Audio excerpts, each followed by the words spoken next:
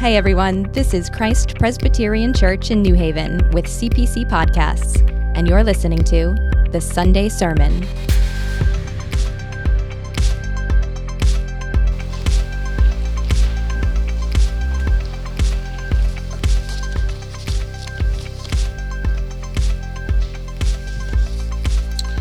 The Old Testament reading is from Daniel 12, verses 1 through 13. At that time shall arise Michael, the great prince, who has charge of your people.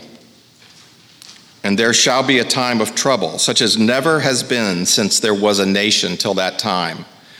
But at that time your people shall be delivered, everyone whose name shall be found written in the book.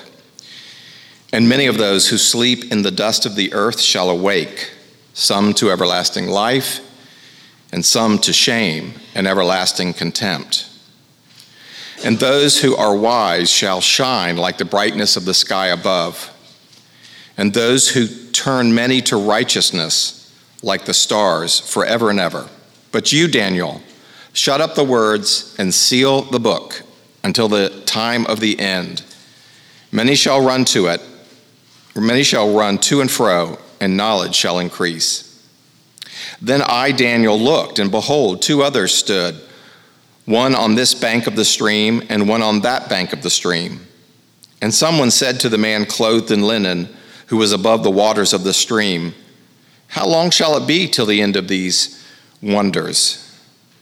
And I heard the man clothed in linen, who was above the waters of the stream. He raised his right hand and his left hand toward heaven, and swore by him who lives forever, that it would be for a time, times, and half a time, and that when the shattering of the power of the holy people comes to an end, all these things would be finished. I heard but did not understand. Then I said, O Lord, what shall be the outcome of these things?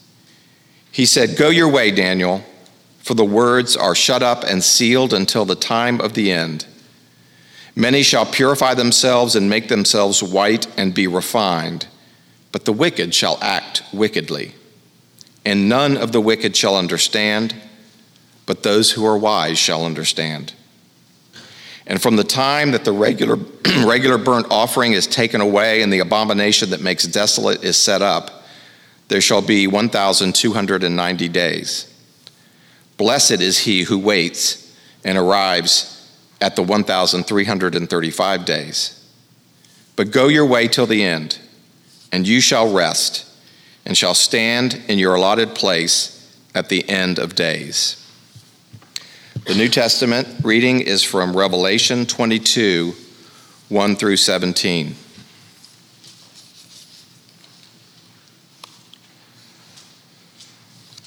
Then the angel showed me the river of the water of life, bright as crystal, flowing from the throne of God and of the Lamb through the middle of the street of the city.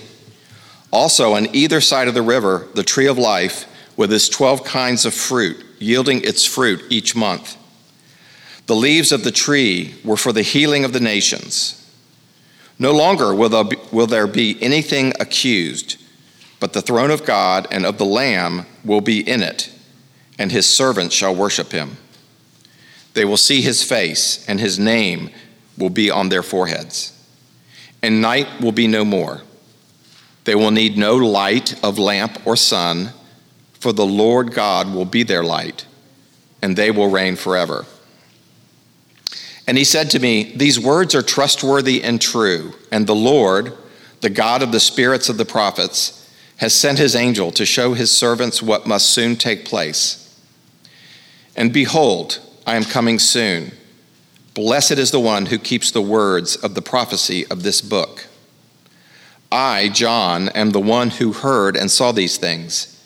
And when I heard and saw them, I fell down to worship at the feet of the angel who showed them to me. But he said to me, you must not do that. I am a fellow servant with you and your brothers, the prophets, and with those who keep the words of this book. Worship God. And he said to me, do not seal up the words of the prophecy of this book, for the time is near. Let the evildoer still do evil, and the filthy still be filthy, and the righteous still do right, and the holy still be holy. Behold, I am coming soon, bringing my recompense with me to repay each one for what he has done. I am the Alpha and the Omega, the first and the last, the beginning and the end. Blessed are those who wash their robes so that they may have the right to the tree of life and that they may enter the city by the gates. Outside are the dogs and the sorcerers and the sexually immoral and the murderers and idolaters and everyone who loves and practices falsehood. I, Jesus, have sent my angel to testify to you about these things for the churches. I am the root and the descendant of David, the bright morning star. The Spirit and the bride say, come, and let the one who hears say, come, and let the one who is thirsty come. Let the one who desires take the water of life without price. Thanks. This is the word of the Lord.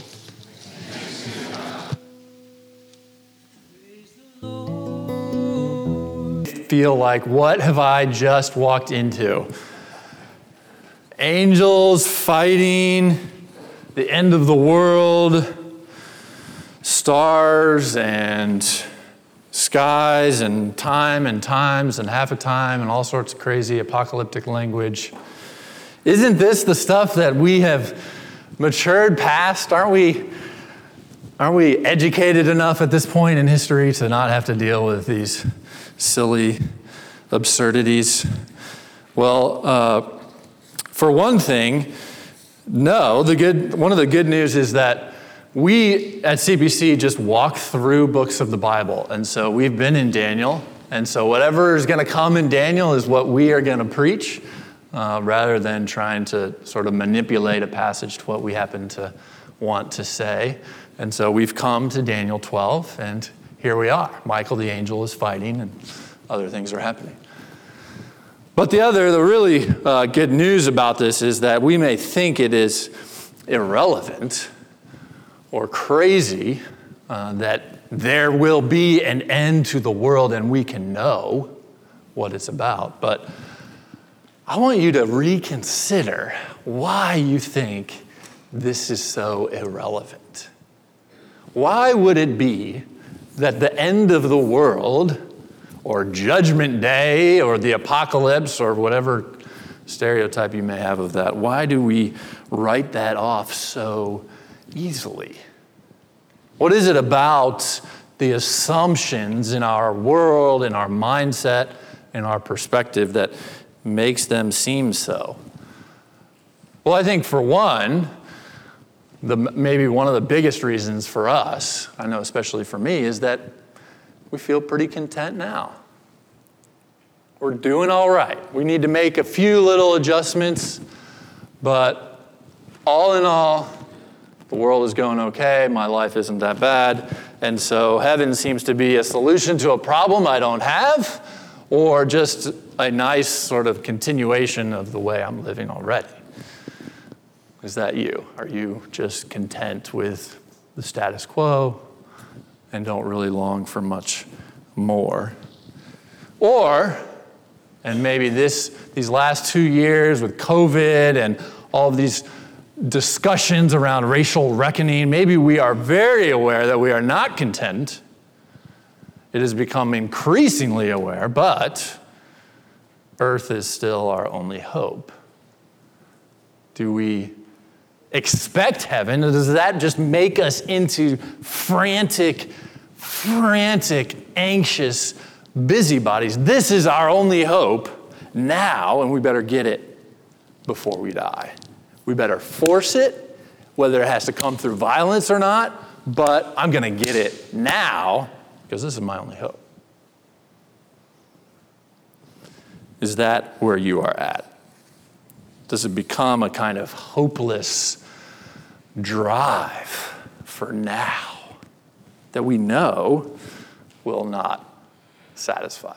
Well, if both of those perspectives are ultimately wrong, then I think this passage has a lot to say to us. Then it is very, very relevant because we should want a better option, right? If those are the only two options, either The world is going pretty well now, and I'm going to stick to it. And I don't need the end. I don't need a judgment day. I don't have a desire for anything better. Well, then that's probably naive and foolish and blind. Or the world is all I got, and I'm going to fight for it till death. Then that's also pretty hopeless. Maybe there is a better option. We, I think, need to face up to the reality that, okay, it's okay to not be content. Maybe we need a kind of reality check. Yeah, there's a lot of things really screwed up in me and in the world. For me personally, I do not face that very well. I am totally the type of person who wants to massage over what seems to be wrong and be like, okay, it's all right. We'll move on. I don't want to face that. It's not as bad as it seems. But what if we had the courage to face all of the evil and injustice and the sin in my heart and say, yeah, I want heaven. A desire for heaven is right, and I want to know more about it. How will that change my approach to this reality? That's what we have in store in this passage. That's what Daniel has revealed, and that is what ultimately we get to see in Christ, why this can actually be incredibly relevant and life-changing. So let's pray and jump into the passage. God, we do pray that your Spirit would illuminate the Word. You have done so much that the Word tells us about. You have written it down, and yet we still need your Spirit to open our hearts that we may receive it. And so I pray that you would do that now by just according to your promises. Pray that your Spirit would comfort us and that it would also challenge us, that you would reach through our stubborn, stiff-necked hearts, and that you would also comfort those who are weeping and broken. Lord, we praise you for this day, and we ask that you would be among us. In Jesus' name, amen.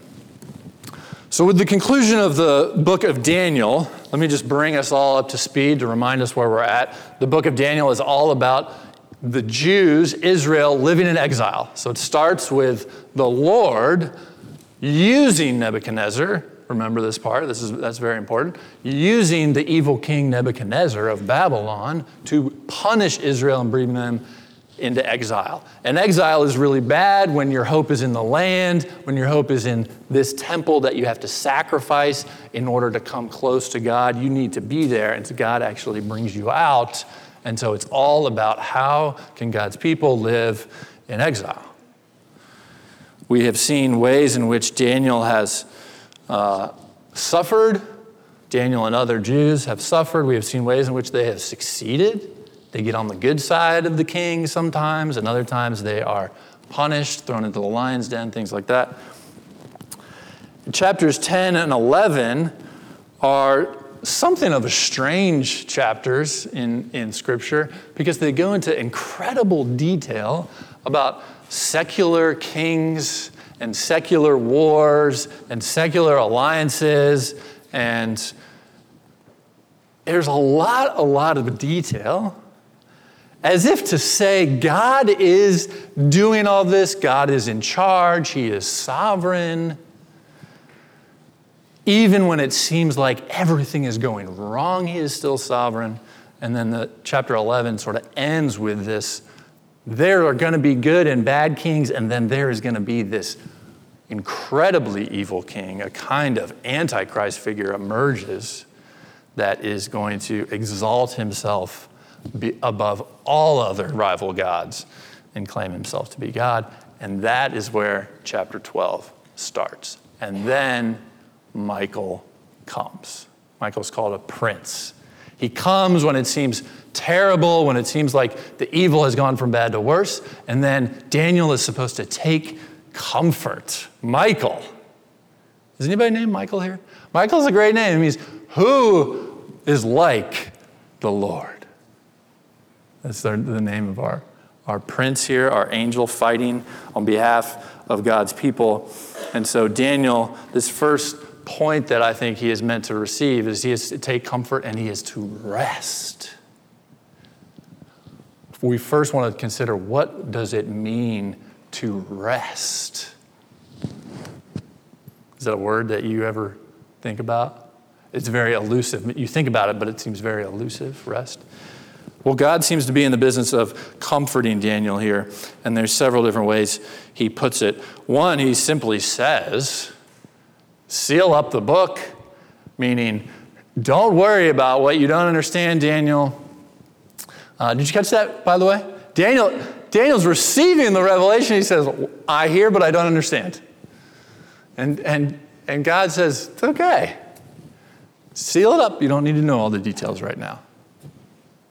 Daniel is told he doesn't have to know. So sealing up, picture a scroll, and you roll up the scroll, and then you imprint a seal on it, right? And so you don't need to know all the details now. Daniel, just take comfort that the Lord is the Lord, and you are not. You are about to die. You have run the race well. And we get this picture of Daniel almost just sort of fading off into retirement. I mean, he's old now, 90. And God wants him to know that this suffering that you have just heard described, some of the suffering that you have already experienced, will be temporary. There's going to be some huge battle as if an angel is fighting on behalf of the people, but it will be temporary. There's going to be suffering and purifying, and it's going to be short. And so you have this symbolic language. Times, and half a time is apocalyptic speak for 3.5 years, not 7. You don't want anything to last for 7 years, because that means it's going to take forever. Because 7 is the complete number. He created the world in 7 days. This suffering only is going to happen in 3.5 years. So don't worry, Daniel. Take a breath. He wants to comfort him. Do you see why what God is telling Daniel would be comforting? He gives a lot of details about some things that are contemporary to Daniel, some things that are about to happen in the next few hundred years. Many details about the Persians. Alexander the Great seems to be referenced, other secular kings, all of these details, but then not clear how it's going to end. Why would that be so comforting to Daniel? Well, he's being told that the evil and the injustice that he seems to be witnessing and going through is not going to last. And just knowing that with certainty should comfort us. It should comfort you.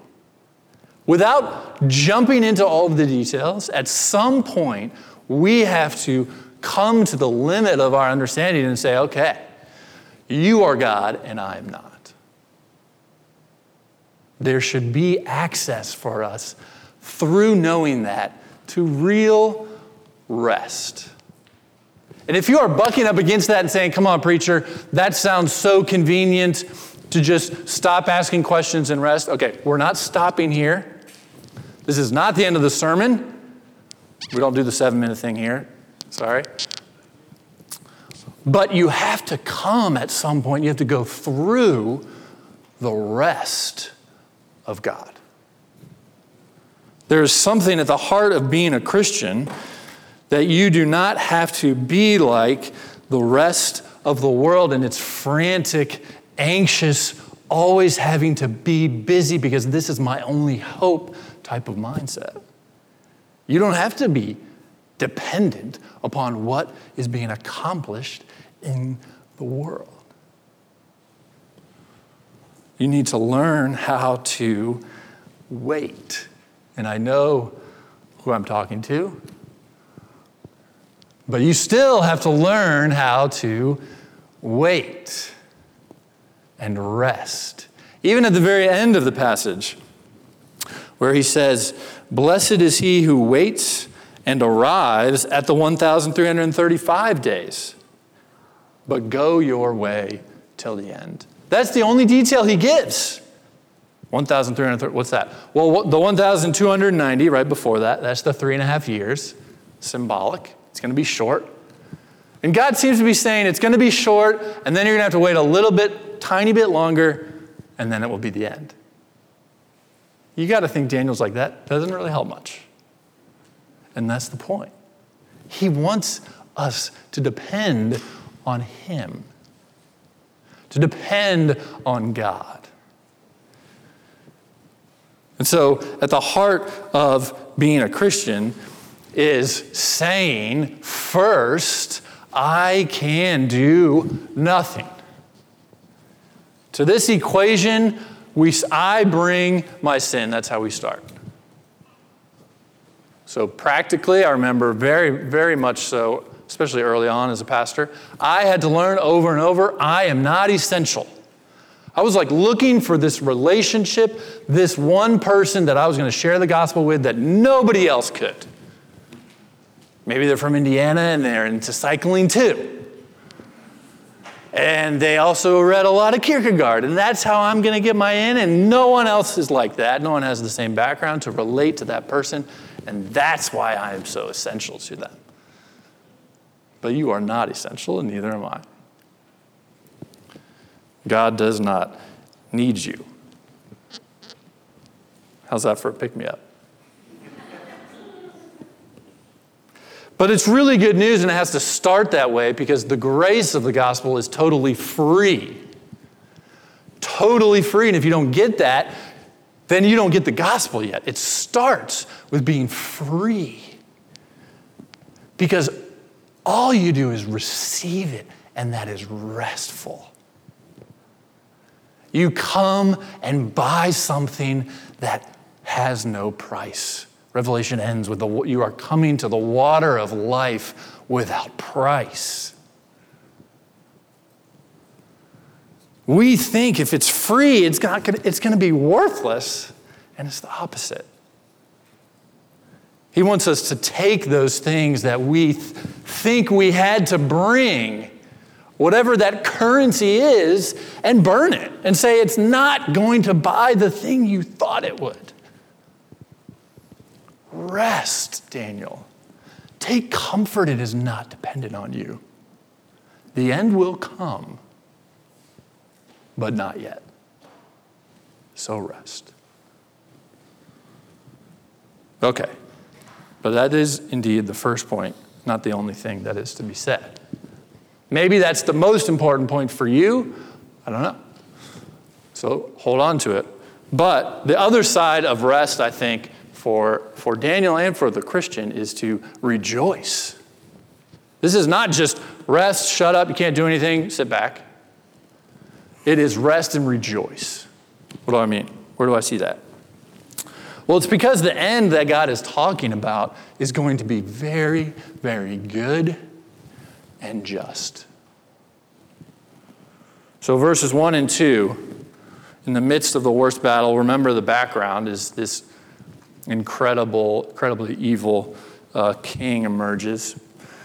The spirit of the Antichrist, it seems to be. But at that time, your people shall be delivered. Everyone whose name shall be found written in the book, it seems to be the book of life. As many of those who sleep in the dust of the earth shall awake, some to everlasting life, and some to shame and everlasting contempt. There, by the way, clearest, most distinct passage in the Old Testament, I would say, about the resurrection to life and the resurrection to death.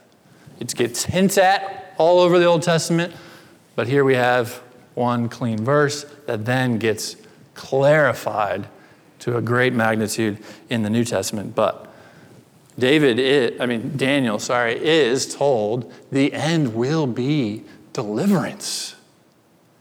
And it will be just. But then he gets a somewhat bizarre Revelation, and right after that in verse 3. And those who are wise shall shine like the brightness of the sky above, or the expanse. He's using the same word as Genesis 1 back in creation. Shine like the brightness of the sky above, and those who turn many to righteousness like the stars forever and ever. And now we're back into apocalyptic symbolic language, right? What does it mean to shine? Does anybody want to shine? Lewis, in the essay that I quoted from, he asks, does anybody want to be like a light bulb for eternity? Is that what we're going to be like? Just going to be really bright? Well, we know that God is the light. We know that he created, he spoke the stars into existence for his glory. What do we think is going on here? Why would this be such an incredible promise to Daniel? You will shine like stars. Well, Lewis tries to understand it. I'm not sure if this is exactly what Daniel is after, but I think it's somewhere close. He says, in one way, of course, God has already given us. He's given us stars, and he's given us the morning star, which Jesus in Revelation says he is. He is the bright morning star. You can go and enjoy the gift on many fine mornings if you get up early enough. You can see the star in the sky. What more, you may ask, do we want? But we want so much more. Do you? Are you in touch with that? Do you want much more than what you have been given? I hope you do. We do not want merely to see beauty, though God knows even that is bounty enough. We want something else which can hardly be put into words, to be united with the beauty we see, to pass into it, to receive it into ourselves, to bathe in it, to become part of it. I think that he's getting at something really deep there. You see a beautiful sunset and you think, that is incredible. And you want more, but you don't know what do I do? And it's meant, we are told all of nature is meant to point us to the greater glory of God that we are meant to be united to be one with. That's why nothing else will satisfy you. Because you were made for something a lot more than this world. You were made for God.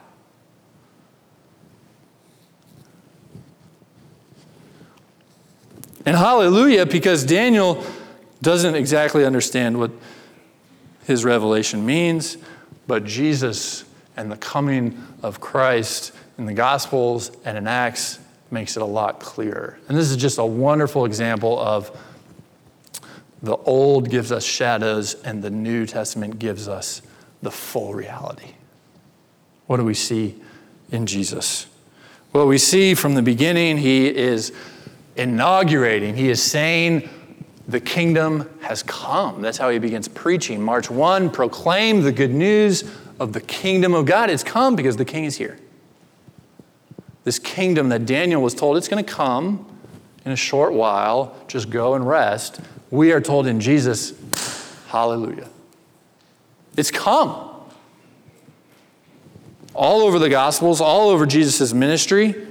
After the resurrection, the apostles finally understand what has happened, and they are preaching, they are witnesses of the resurrection. And so Peter can quote from Joel 2 saying, the cosmic thing that we were all waiting for, that the Spirit of God would come, has now come. Receive the Spirit and be baptized and go throughout the world, proclaim. It is filled. The apostles and their writings and teachings are filled with the kingdom of God has come.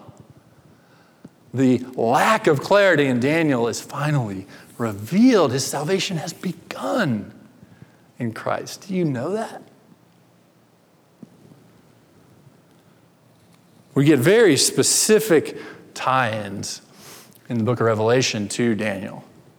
And so, in case you're not yet convinced of the connection to Daniel, so Michael shows up also in Revelation 12.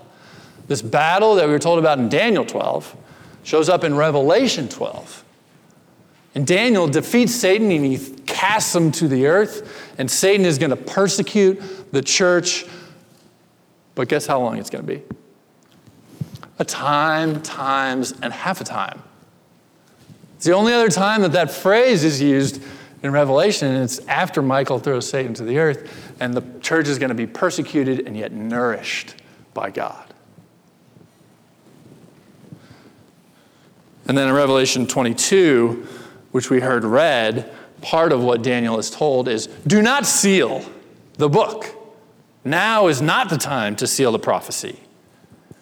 If you seal it, the punishments that you just read about in Revelation are going to come to you, because now is the end. That's amazing that the writer of Revelation, John, is actually told the exact opposite of what Daniel is told. Why? Because Christ has come. He's began the end. It's really that simple. Do not seal it, because now is the time for it to go out. It's been revealed. It's been unveiled. We rise on the coattails of Jesus. We begin this rising of the everlasting life that we are told about in Daniel. And so we started there with rest and comfort. I can do nothing. I have died to my old self. It is no longer I who live. That is where we start. But now, what do we say? Yet it is Christ who lives in me. I can do nothing on my own strength, but now I can participate in the everything, in the kingdom of God, the one thing that endures. It is now Christ who lives in me. That should fill us with joy. And so joy is all over the New Testament, because the end has come. What else is there to wait for? Other than what we know by faith to be revealed by sight. But we know the content of it. What are the fruits of the Spirit? Love, joy. What does Paul say over and over? Rejoice in your suffering. What does James say? Count it all joy that you are suffering. Jesus himself even prays before he goes to the cross that I want my joy, think about what Jesus is saying, my joy to be complete in them. We share in the joy of God himself. Does that characterize your Christian life? Because a joyless Christian is really a contradiction in terms. It is like a square circle or a four-sided triangle. It doesn't make any sense. But, of course, we have to be careful. Joy is not a personality. Some people seem to be joyous all the time. Well, they're just happy-go-lucky. That's not necessarily joy. But we can't let our personality become an excuse for sin either. I think this is what I do. When I get critical or cynical or smarter than thou perspective that I can fall into, it's not joyful. And I think, well, that's because it's my God-given personality. I'm not as happy. No, that's just an excuse for sin. Is that you? Do you struggle with rejoicing? Because if you do, you need to dig into that. You need to figure out why. Are you afraid of being fake? Are you afraid of seeming weird? What is it? Because there's no such thing as a Christian who doesn't have joy. It doesn't make sense in the New Testament. So we rest, and then we rejoice. We rest. Do you see how they're kind of the two sides of the same coin? Because we can rest depending on God. It's not our own work. And we rejoice because now we see what God has done. Hallelujah. Christ has come. We rest and rejoice because if we depend on God, we depend on his work that leads to the fullness of joy. But then there's also a lot in this passage in Daniel that also gets filled out in the New Testament about what? About suffering. So I think the sort of sequence for us is rest, rejoice, follow after. Rest, rejoice, suffer. I couldn't think of a third R, sorry. You can remember that, you're smart. With the end that Daniel is told to take comfort in, he says there will be a short, but there will be a time of suffering. It would be for a time, times and half a time, that the shattering of the power of the holy people comes to an end. All these things would be finished. This is what we read in Daniel verse 7 there. Chapter 7, earlier on, was the revelation of Christ, the Son of Man, receiving all authority and power back in chapter 7. But we are told at that same time, he, this sort of antichrist figure, shall speak words against the Most High and shall wear out the saints of the Most High. Shall think to change the times and the law, and they shall be given into his hand for, how long? A time, times, and half a time. But there will be this time. So what does that do for us?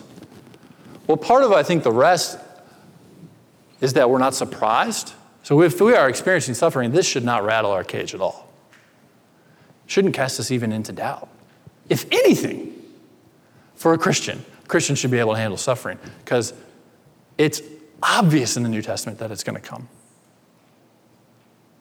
So this, again, I think, over and over in the New Testament, if you want to enter the kingdom of God, you will be persecuted. Rejoice in your suffering. There's no such thing as a joyless Christian. Well, there's no such thing as a Christian who just coasts to heaven. That also is an oxymoron. Jesus, when he is talking about this very passage in Daniel, when he is talking about the end of the world, in Matthew 24, not only does he reference Daniel and quote it, he also says there's going to be these wars and rumors of wars. But the end has not come yet. People will come saying, I'm the Messiah, I'm the Christ, go out there, he's out there. But it has not come yet. All these are but the beginning of the birth pains. Then they will deliver you up, put you to death. You will be hated. This should surprise us. But the one who endures to the end will be saved, and this gospel of the kingdom will be proclaimed throughout the whole world. That, I think, is the sequence. I can do nothing. I can be a part of everything through suffering. You see a very similar sequence in Philippians 3 when Paul is talking about these magnificent things that he had accomplished, that he was as a Jew of Jews, a Hebrew of Hebrews, blameless to the law. But what does he say?